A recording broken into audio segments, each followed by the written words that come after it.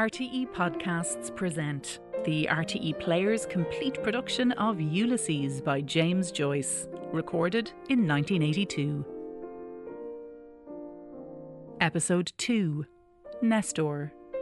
10 a.m, 16th of June 1904, Clifton Boys' School, Dalkey. You, Cochrane, what city sent for him? Tarentum, sir. Very good. Well? There was a battle, sir. Very good. Where? The boy's blank face asked the blank window. Fabled by the daughters of memory. And yet it was in some way, if not as memory fabled it. A phrase then of impatience, thud of Blake's wings of excess. I hear the ruin of all space, shattered glass and toppling masonry, and a time, one livid final flame. What's left us then? I forget the place, sir. 279 BC. Asculum, Stephen said, glancing at the name and date in the Gore-scarred book. Yes, sir. And he said, another victory like that and we are done for. That phrase the world had remembered. A dull ease of the mind. From a hill above a corpse-strewn plain, a general speaking to his officers leaned upon his spear. Any general to any officers, they lend ear. You, Armstrong, Stephen said. What was the end of Pyrrhus? End of Pyrrhus, sir? I know, sir. Ask me, sir. Common said. Wait. You, Armstrong, do you know anything about Pyrrhus? A bag of fig rolls lay snugly in Armstrong's satchel. He curled them between his palms at whiles and swallowed them softly. Crumbs adhered to the tissues of his lips. A sweetened boy's breath. Well-off people, proud that their eldest son was in the Navy. Vico Road, Dalkey. Pyrrhus, sir? Pyrrhus the peer? All laughed. Mirthless, high, malicious laughter. Armstrong looked round at his classmates, silly glee in profile. In a moment they will laugh more loudly, aware of my lack of rule and of the fees their papas pay. Tell me now, Stephen said, poking the boy's shoulder with the book. What is a pier? A pier, sir. Armstrong said. A thing out in the waves. A kind of bridge. Kingstown Pier, sir. Some laughed again, mirthless but with meaning. Two in the back bench whispered. Yes, they knew. Had never learned, nor ever been innocent, all. With envy he watched their faces. Edith, Ethel, Gertie, Lily, their likes, their breaths too, sweetened with tea and jam, their bracelets tittering in the struggle. Kingstown Pier, Stephen said. Yes, a disappointed bridge. The words troubled their gaze. How, sir? Common asked. A bridge is across a river. For Haynes' chapbook, no one here to hear. Tonight, deftly amid wild drink and talk, to pierce the polished mail of his mind. What then? A jester at the court of his master, indulged and disesteemed, winning a clement master's praise. Why had they chosen all that part? Not wholly for the smooth caress. For them, too, history was a tale like any other, too often heard, their land a pawnshop. Had Pyrrhus not fallen by a beldame's hand in Argos, or Julius Caesar not been knifed to death? They are not to be thought away. Time has branded them, and fettered they are lodged in the room of the infinite possibilities they have ousted. But can those have been possible, seeing that they never were? Or was that only possible which came to pass? Weave, weaver of the wind. Tell us a story, sir. Oh, do, sir, a ghost story. Where do you begin in this? Stephen asked, opening another book. Weep no more. Common said. Go on then, Talbot. And the history, sir? After. Stephen said. Go on, Talbot. A swarthy boy opened a book and propped it nimbly under the breastwork of his satchel. He recited jerks of verse with odd glances at the text. Weep no more, woeful shepherd, weep no more. Felicitas, your sorrow is not dead. Sunk though he be beneath the watery floor. It must be a movement then, an actuality of the possible as possible. Aristotle's phrase formed itself within the gabbled verses and floated out into the studious silence of the library of Saint-Geneviève, where he had read, sheltered from the sin of Paris, night by night. By his elbow, a delicate Siamese conned a handbook of strategy. Fed and feeding brains about me, under glow lamps impaled with faintly beating feelers, and in my mind's darkness a sloth of the underworld, reluctant, shy of brightness, shifting her dragon scaly folds. Thought is the thought of thought, tranquil brightness. The soul is, in a manner, all that is. The soul is the form of forms. Tranquility, sudden, vast, candescent, form of forms. Talbot repeated. So the deer might of him that walked the waves. So the deer might... Turn over, Stephen said quietly. I don't see anything. What, sir? Talbot asked simply, bending forward. His hand turned the page over. He leaned back and went on again, having just remembered. Of him that walked the waves, here also over these craven hearts his shadow lies, and on the scoffer's heart and lips, and on mine. It lies upon their eager faces who offered him a coin of the tribute. To Caesar what is Caesar's, to God what is God's. A long look from dark eyes, a riddling sentence to be woven and woven on the church's looms. Aye, riddle me, Randy Rowe, my father gave me seeds to sow. Talbot slid his closed book into his satchel. Have I heard all? Stephen asked. Yes, sir. Hockey at 10, sir? Half day, sir, Thursday. Who can answer a riddle? Stephen asked. They bundled their books away, pencils clacking, pages rustling. Crowding together, they strapped and buckled their satchels, all gabbling gaily. A riddle, sir. Ask me, sir. Oh, ask me, sir. A hard one, sir. This is the riddle. Stephen said. The cock crew, the sky was blue. The bells in heaven were striking 11. 'Tis time for this poor soul to go to heaven. What's that? What, sir? Again, sir. We didn't hear. Their eyes grew bigger as the lines were repeated. After a silence, Cochrane said, What is it, sir? We give it up. Stephen, his throat itching, answered, The fox burying his grandmother under a holly bush. He stood up and gave a shout of nervous laughter, to which their cries echoed dismay. A stick struck the door, and a voice in the corridor called, They broke asunder, sidling out of their benches, leaping them. Quickly they were gone, and from the lumber room came the rattle of sticks and clamour of their boots and tongues. Sargent, who alone had lingered, came forward slowly, showing an open copybook. His tangled hair and scraggy neck gave witness of unreadiness, and through his misty glasses weak eyes looked up, pleading. On his cheek, dull and bloodless, a soft stain of ink lay, date-shaped, recent and damp as a snail's bed. He held out his copybook. The word "Sums" was written on the headline. Beneath were sloping figures, and at the foot a crooked signature with blind loops and a blot. Cyril Sargent, his name and seal. Mr. Deasy told me to write them all out again, he said, and show them to you, sir.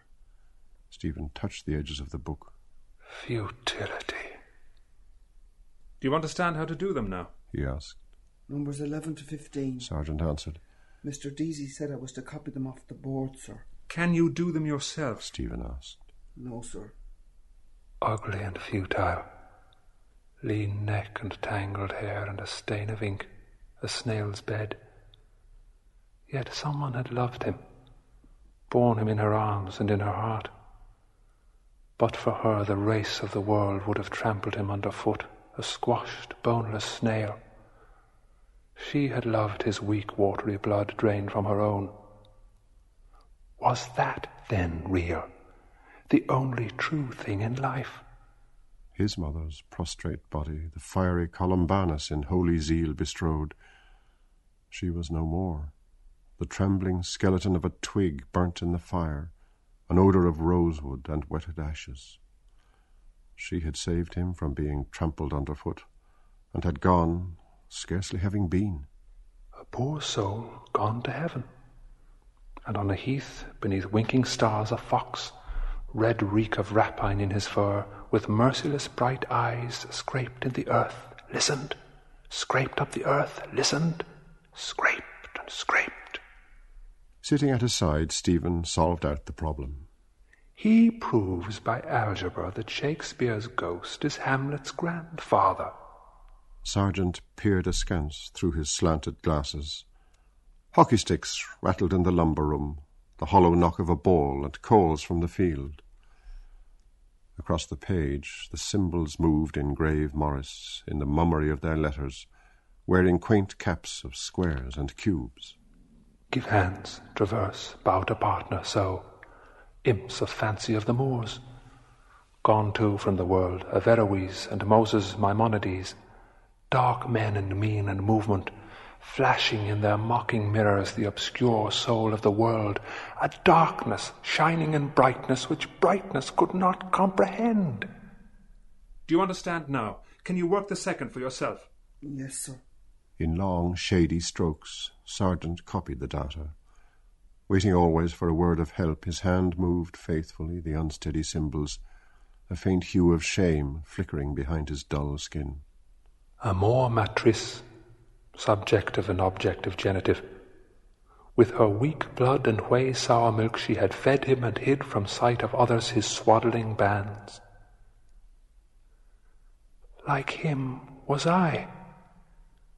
These sloping shoulders, this gracelessness. My childhood bends beside me, too far for me to lay a hand there once or lightly. Mine is far, and his secret as our eyes. Secrets, silent, stony, sit in the dark palaces of both our hearts. Secrets weary of their tyranny, tyrants willing to be dethroned. The sum was done. It is very simple, Stephen said as he stood up. Yes, sir. Thanks. Sargent answered. He dried the page with a sheet of thin blotting paper and carried his copybook back to his desk. You had better get your stick and go out to the other, Stephen said as he followed towards the door the boy's graceless form. Yes, sir. In the corridor his name was heard, called from the playfield. Sargent! Run on, Stephen said. Mr. Deasy is calling you. He stood in the porch and watched the laggard hurry towards the scrappy field where sharp voices were in strife. They were sorted in teams, and Mr. Deasy came stepping over wisps of grass with gaitered feet. When he had reached the schoolhouse, voices again contending called to him. He turned his angry white moustache. What is it now? He cried continually, without listening. Cochrane and Halliday are on the same side, sir. Stephen cried. Will you wait in my study for a moment, Mr. Deasy said. till I restore order here? And as he stepped fussily back across the field, his old man's voice cried sternly. What does the matter? What does it now? Their sharp voices cried about him on all sides. Their many forms closed round him, the garish sunshine bleaching the honey of his ill-dyed head. Stale, smoky air hung in the study, with the smell of drab, abraded leather of its chairs. As on the first day he bargained with me here, as it was in the beginning is now. On the sideboard the tray of Stuart coins, base treasure of a bog, and ever shall be. And snug in their spoon case of purple plush faded, the 12 apostles having preached to all the Gentiles, world without end. A hasty step over the stone porch and in the corridor. Blowing out his rare moustache, Mr. Deasy halted at the table. First, our little financial settlement, he said. He brought out of his coat a pocketbook bound by a leather thong. It slapped open, and he took from it 2 notes, one of joined halves, and laid them carefully on the table. 2, he said, strapping and stowing his pocketbook away. And now his strong room for the gold. Stephen's embarrassed hand moved over the shells heaped in the cold stone mortar. Whelks and money cowries and leopard shells. And this whole as an emir's turban, and this, the scallop of St. James, an old pilgrim's hoard, dead treasure, hollow shelves. A sovereign fell, bright and new, on the soft pile of the tablecloth. 3. Mr. Deasy said, turning his little savings box about in his hand. These are handy things to have. See, this is for sovereigns, this is for shillings, sixpences, half-crowns, and here crowns, see? He shot from it 2 crowns and 2 shillings. 3.12, he said. I think you'll find that's right. Thank you, sir, Stephen said, gathering the money together with shy haste and putting it all in a pocket of his trousers. No thanks at all, Mr. Deasy said. You have earned it. Stephen's hand, free again, went back to the hollow shells. Symbols, too, of beauty and of power. A lump in my pocket. Symbols soiled by greed and misery. Don't carry it like that, Mr. Deasy said. You'll pull it out somewhere and lose it. You just buy one of these machines, you'll find them very handy. Answer something. Mine would be often empty, Stephen said. The same room and hour, the same wisdom, and I the same. 3 times now, 3 nooses round me here. Well, I can break them in this instant if I will. Because you don't save, Mr. Deasy said, pointing his finger. You don't know yet what money is. Money is power when you've lived as long as I have. I know. If youth but knew. But what does Shakespeare say? Put but money in thy purse. Iago, Stephen murmured.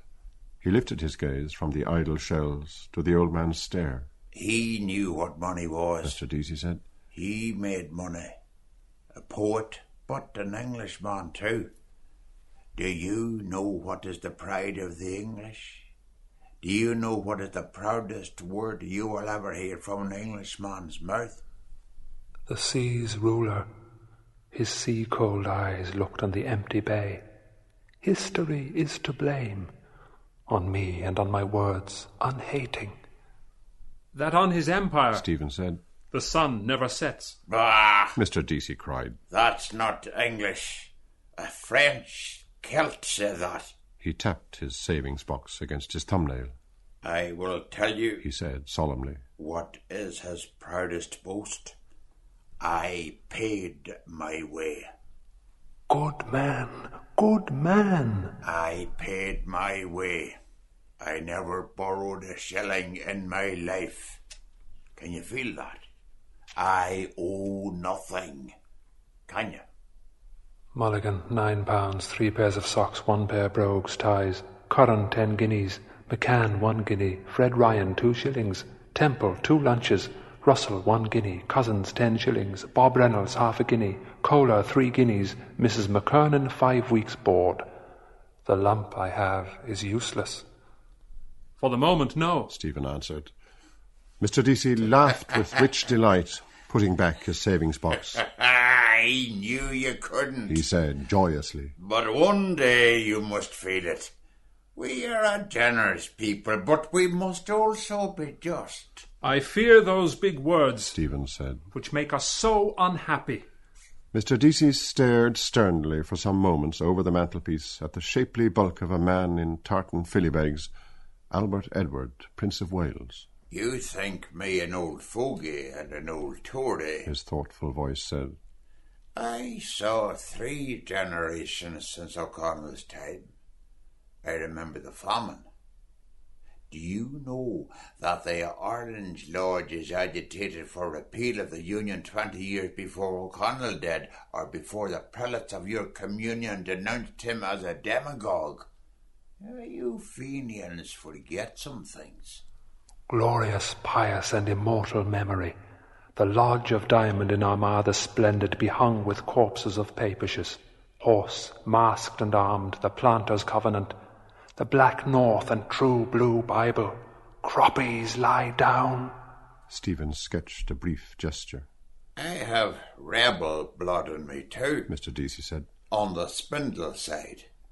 But I am descended from Sir John Blackwood, who voted for the Union. We are all Irish, all kings' sons. Alas, Stephen said.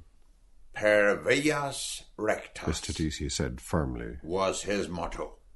He voted for it and put on his top boots to ride to Dublin from the Ards of Down to do so.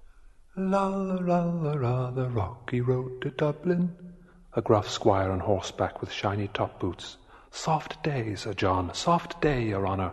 Day, day. 2 top boots jog dangling on to Dublin. La la la la la, la la la la raddy. That reminds me, Mr. Deasy said. You can do me a favour, Mr. Dedalus, with some of your literary friends. I have a letter here for the press. Sit down a moment. I have just copied the end. He went to the desk near the window, pulled in his chair twice, and read off some words from the sheet on the drum of his typewriter. Sit down. Excuse me. He said over his shoulder. The dictates of common sense. Just a moment.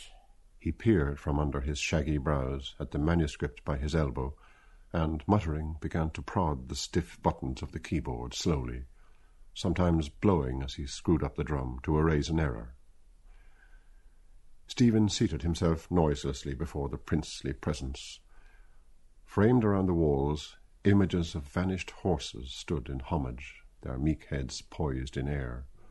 Lord Hastings' Repulse, the Duke of Westminster's Shotover, the Duke of Beaufort's Salon, Prix de Paris 1866. Elfin riders sat them, watchful of a sign. He saw their steeds, backing king's colours, and shouted with the shouts of vanished crowds. Full stop. Mr. Deasy bade his keys. But prompt ventilation of this important question. Where Cranley led me to get rich quick, hunting his winners among the mud-splashed breaks, amid the balls of bookies on their pitches and the reek of the canteen, over the motley slush. Even money, fair rebel, 10 to 1 the field. Dicers and thimble-riggers we hurried by after the hoofs, the vying caps and jackets, and past the meat-faced woman, a butcher's dame, nuzzling thirstily her clove of orange. Shouts rang shrill from the boys' playfield, and a whirring whistle. Again, a goal! I am among them, among their battling bodies in a medley, the joust of life. You mean that knock-kneed mother's darling who seems to be slightly crawl-sick?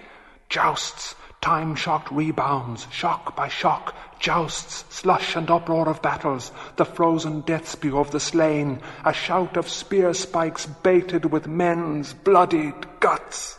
Now then, Mr. Deasy said, rising. He came to the table, pinning together his sheets. Stephen stood up. I have put the matter into a nutshell. Mr. Deasy said. It's about the foot and mouth disease. Just look through it. There can be no 2 opinions on the matter. May I trespass on your valuable space? That doctrine of laissez-faire which so often in our history, our cattle trade, the way of all our old industries, Liverpool Ring which jockeyed the Galway Harbour scheme, European conflagration, grain supplies through the narrow waters of the Channel, the pluto-perfect imperturbability of the Department of Agriculture, pardoned a classical allusion, Cassandra, by a woman who was no better than she should be, to come to the point at issue? I don't mince words, do I? Mr. Deasy asked as Stephen read on. Foot and mouth disease, known as Koch's preparation, serum and virus, percentage of salted horses, rinderpest, emperor's horses at Murchsteg, Lower Austria, veterinary surgeons, Mr. Henry Blackwood Price, courteous offer a fair trial, dictates of common sense, all-important question. In every sense of the word, take the bull by the horns, thanking you for the hospitality of your columns. I want that to be printed and read. Mr. Deasy said. You will see at the next outbreak they will put an embargo on Irish cattle. And it can be cured. It is cured. My cousin Blackwood Price writes to me it is regularly treated and cured in Austria by cattle doctors there. They offered to come over here. I'm trying to work up influence with the department. Now I'm going to try publicity. I'm surrounded by difficulties, by intrigues, by backstairs influence, by... He raised his forefinger and beat the air oldly before his voice spoke. Mark my words, Mr. Dedalus. England is in the hands of the Jews. In all the highest places, our finance, our press, and they are the signs of a nation's decay. Wherever they gather, they eat up the nation's vital strength. I've seen it coming these years. As sure as we are standing here, the Jew merchants are already at their work of destruction. Old England is dying. He stepped swiftly off, his eyes coming to blue life as they passed a broad sunbeam. He faced about and back again. Dying, he said, if not dead by now. The harlot's cry from street to street shall weave old England's winding sheet. His eyes, open wide in vision, stared sternly across the sunbeam in which he halted. A merchant, Stephen said, is one who buys cheap and sells dear, Jew or Gentile, is he not? They sinned against the light, Mr. Deasy said gravely. And you can see the darkness in their eyes. And that is why they are wanderers on the earth to this day. On the steps of the Paris Stock Exchange, the gold-skinned men quoting prices on their gemmed fingers, gabbles of geese.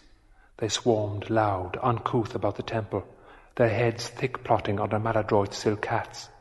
Not theirs, these clothes, this speech, these gestures.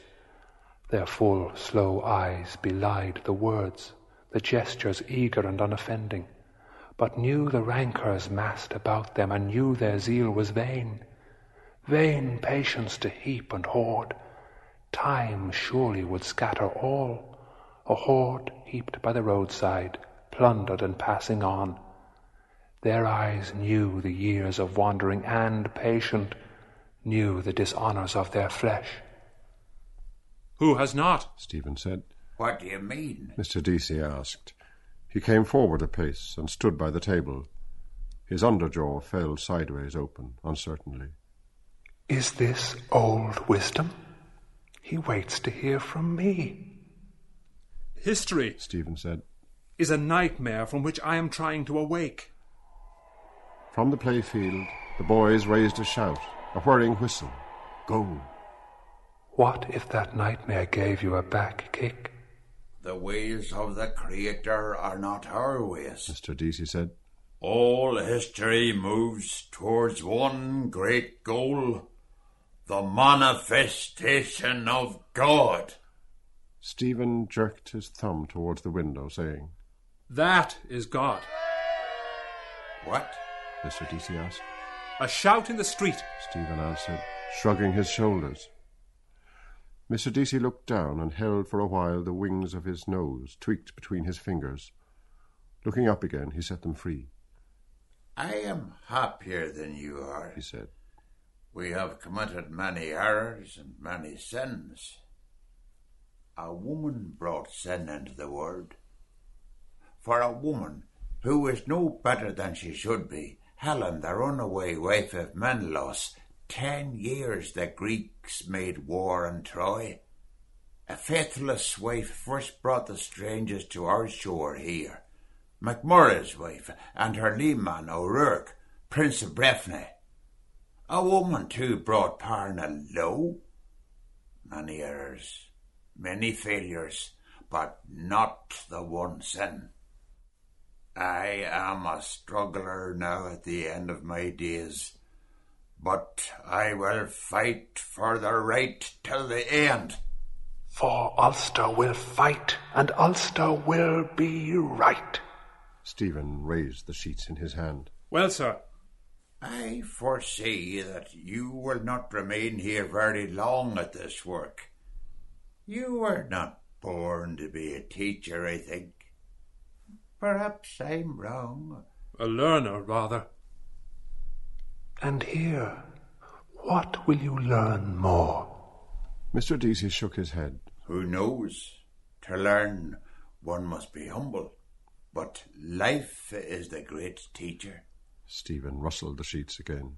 As regards these... He began. Yes, you have 2 copies there, if you can have them published at once. Telegraph, Irish Homestead. I will try and let you know tomorrow. I know 2 editors slightly. That, brother, Mr. Deasy said briskly. I wrote last night to Mr. Field, MP. There is a meeting of the Cattle Traders Association today at the City Arms Hotel. I asked him to lay my letter before the meeting. You see, if you can get it into your 2 papers. What are they? The Evening Telegraph. That'll do. Mr. Deasy said. There is no time to lose. Now I have to answer that letter from my cousin. Good morning, sir. Stephen said, putting the sheets in his pocket. Thank you. Not at all. Mr. Deasy said as he searched the papers on his desk. I like to break a lance with you, old as I am. Good morning, sir. Stephen said again, bowing to his bent back. He went out by the open porch and down the gravel path under the trees, hearing the cries of voices and crack of sticks from the playfield. The lions couchant on the pillars as he passed out through the gate. Toothless terrors. Still I will help him in his fight. Mulligan will dub me a new name, the bullock-befriending bard. Mr. Dedalus! Running after me. No more letters, I hope. Just one moment. Yes, sir? Stephen said, turning back at the gate. Mr. Deasy halted, breathing hard and swallowing his breath. I just wanted to say, he said. Ireland, they say, has the honour of being the only country which never persecuted the Jews. Do you know that? No? And do you know why? He frowned sternly on the bright air. Why, sir? Stephen asked, beginning to smile. Because she never let them in, Mr. Deasy said solemnly. A coughful of laughter leaked from his throat, dragging after it a rattling chain of phlegm. He turned back quickly, coughing, laughing, his lifted arms waving to the air. She never let them in, He cried again through his laughter as he stamped on gaitered feet over the gravel of the path. That's why. On his wise shoulders, through the checkerwork of leaves, the sun flung spangles, dancing coins.